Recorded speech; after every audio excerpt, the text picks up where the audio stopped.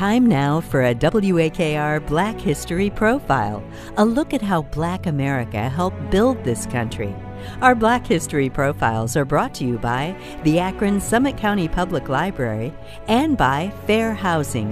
Now, here's WAKR's Ray Horner. Jackie Robinson broke the color barrier in Major League Baseball in 1947. Jackie had to sit and take racial slurs and threats coming up through the Dodgers organization.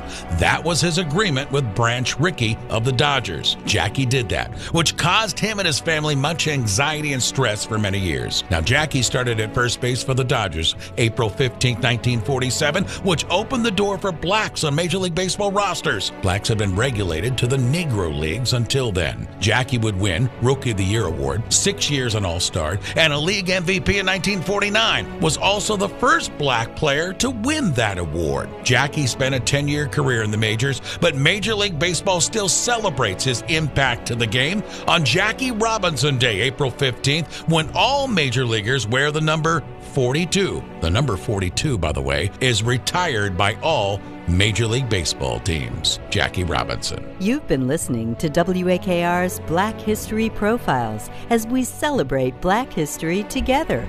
Our educational profiles are brought to you by Akron Summit County Public Library and by Fair Housing.